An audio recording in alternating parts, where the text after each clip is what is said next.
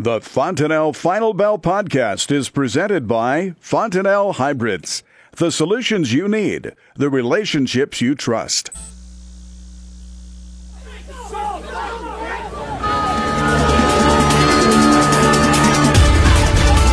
Good afternoon. Welcome to the Fontanelle Final Bell here on the Rural Radio Network. I'm Susan Littlefield, being joined today by Scott Varilek with Kaemingk out of Sioux Center, Iowa. Looking at the markets, we have had a lot of optimism out there in the trade, especially last week when the word started coming in that there was some truth to the China buys. But still, it's been a struggle bus for these grains. We're still seeing some lower numbers. And what seems to be the factor? Good exports, but not good prices at this moment.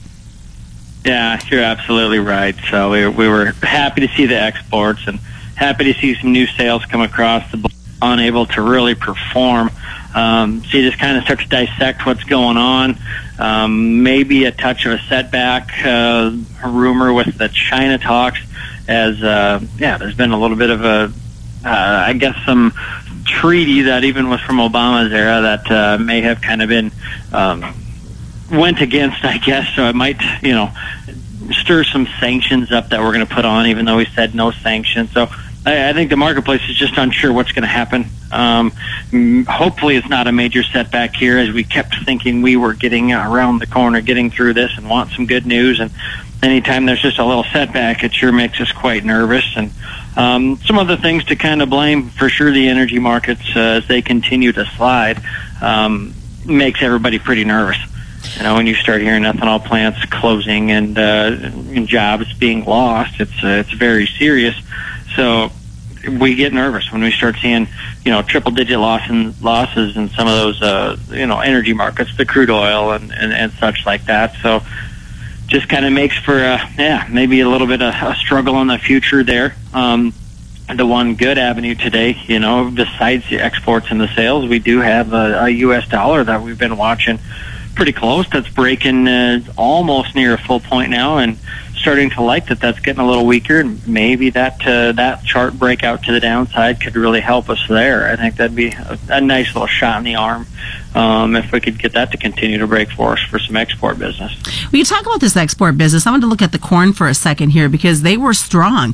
1.97 million metric tons of old crop and over 500,000 of the new crop. Yeah, absolutely. It seems like, and we've kind of been in the camp, I guess, for quite some time, that we've been at this low price for 5 years, and you can create some really excellent demand on a crop that's been at a low price for 5 years, and we believe that the demand is for real.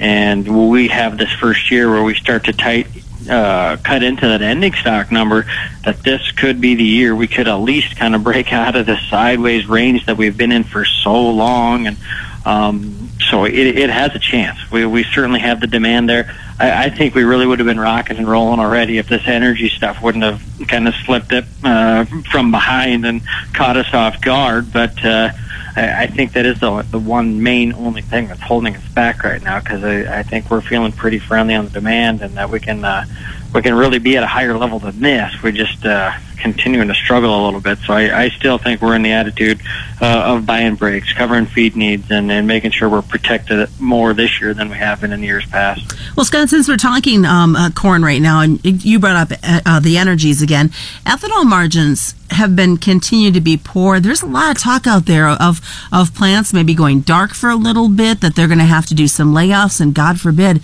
there's even talk about shutdowns out there. Yeah, absolutely. Something everybody's keeping a pretty close eye on, and it when you started to hear those margins going red and getting deeper into the red, it really wasn't talked about as much. It was briefly discussed, and now suddenly it's getting pretty real, and it's some trying times. So something we have to keep a pretty close eye on, and we need that business if we're going to try to keep this market going here a little bit. So. Hoping for the best on that one. We haven't heard a lot of talk about the USMCA in the news as of late, but it sure was nice to see Mexico in there making more purchases of U.S. corn. Yeah, absolutely. Yeah, that is kind of one of the little shining stars out of there. We're seeing Mexico in there. I would agree completely. So, because we get kind of caught up looking for what's going on with this China news all the time, that it seems like we kind of forget when something good happens with the other trade partners. So, excellent to see them back to the table and a big customer for sure. Head to the soybean side. South America has been focusing on some dry pockets in Brazil, even some talk maybe even in different spots of Argentina with early harvest underway.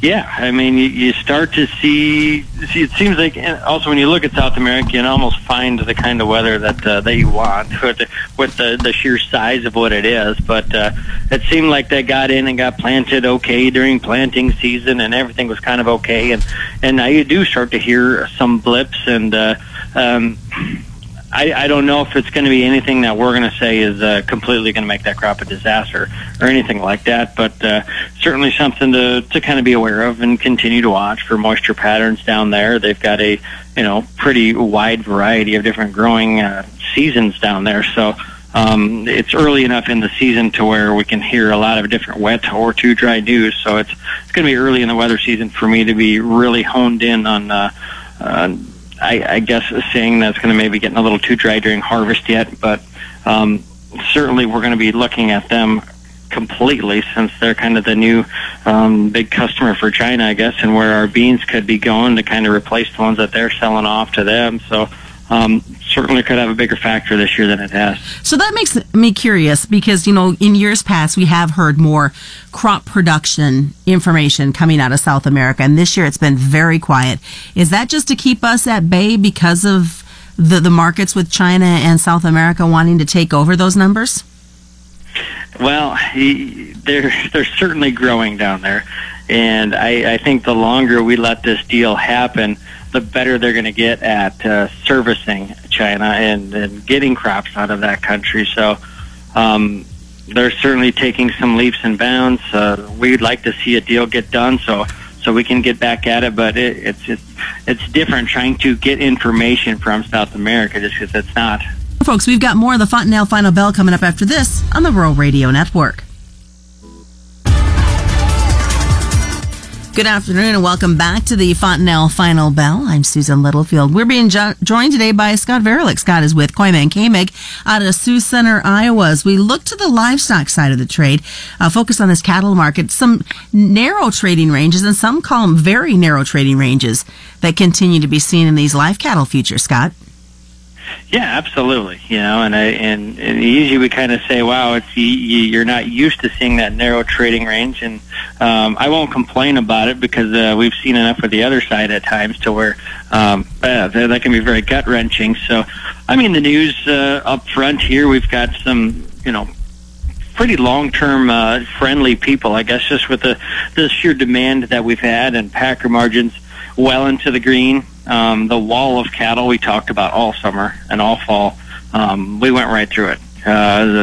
We did an excellent job staying current. Weights came out today. We are 8 pounds below a year ago, pretty much. Feeling really good about that. So we're current enough to where we can start to have a little bit of leverage with a packer that has that much margin. So even just earlier today, not really expecting an up trade ahead of a cattle on feed report, but started to get some 190 earlier in the day today, even from some majors. So that's 2 to 3 higher from where we were last week. So feeling really good about them wanting to come out. We do hear they've got there could be a possibility they've got a lot of meat sold ahead, and they are going to need some cattle. I keep hearing this story. There's always rumors, and that's how our markets move, is on a lot of rumors for sure. So hearing they've got a lot of meat sold in it, they're going to want to keep humping, even though we have some shorter weeks here with the holidays. So we expected cash to be maybe a little bit more on the struggle bus, but coming out at 190 today feels really good, and I think we get to that last week of December. They're still going to be really interested in some cash cattle going ahead. So that makes me curious because obviously we've got about 2 weeks left in this trading year. Scott, can we keep this momentum going? Can we hope that we finish out 2018 on a higher note? I think so, and I think so. We certainly have like I said, a growing number of people feeling pretty friendly. But myself, I'm feeling pretty good. We can look to this shorter term window out till spring and kind of say, hey, we've got some more manageable numbers. We've got some possible weather coming around after Christmas. Looks like there's some snow coming in, so keeping an eye on those storms. I still think we can get cash cattle to the 130 level at some time, probably after the first of the year towards spring. I really think there's some chances to hit that and maybe even eclipse that a little bit. So if we start to, stay clean, I like seeing what these weights are doing. So I think we're going to have some nice leverage. I like the demand. I think we'll kind of keep going with that. So I'm feeling pretty good about it. For the most part, we've had some decent weather. Haven't had a lot of talk out there about meat movement over that counter at the local grocery stores, and holiday numbers won't come out till next year. But is there some optimism, because we've had, for the most part, decent weather, that we could see some good procurement numbers out there? Yeah, I think there is. It seems like that usually gets talked about more when the weather's bad. That nobody wants to go grill, and nobody wants to cook. But when it's pretty fair weather, it seems like we don't quite get that boost. We always have to trade the negative news a little bit harder, which just a typical cattle feeder me, complaining about not getting bullish news, but that's pretty difficult. So we do feel pretty good about the demand overall. I think the one outlying factor would be the hog market, and I'm sure we'll touch on that here in a second. But just the fact that our competition is quite cheap, does kind of raise your eyebrow just a little bit, but it's not something that's new. It's been discounted to beef for quite some time, and they've almost distanced themselves on over the years. I think even 5 years ago, they used to trade a lot more in correlation. When one was down, the other was down, and it almost feels like they have unhooked each other from each other for a minute here, mainly because we have such a good economy news. I think that probably has a lot to do with it, is people are going to buy what they want rather than having to be pinching the penny so much and really calculating everything out in the grocery stores. Well, I'm glad you brought up the hogs, because they have been on a struggle bus as of late, and it would be nice to see them finish with some positive news in 2018. Yeah, absolutely. It's been in just that constant arm wrestle of, okay, are we going to get a China deal? Are we going to get some good news to get some business over there because of African swine fever, or not? No deal, and we're stuck with this very large supply of hogs. We always kind of continue to come back to that. Cash trades well discount to where the futures are at, and stays that way. We have a lot of hogs. This is the time of year where we are kind of putting in lows rather than trying to rally. So it could be a little typical for this cash to be low, but it's quite a bit lower than the futures, and there's quite a bit of disagreement on between the futures and the cash, I guess, basically. What's the best way, Scott, for folks to get a hold of you guys at Kooima and Kaemingk? Yeah, give us a phone call, 1-800-358-3047. And that's a look at the Fontanelle Final Bell on the Rural Radio Network.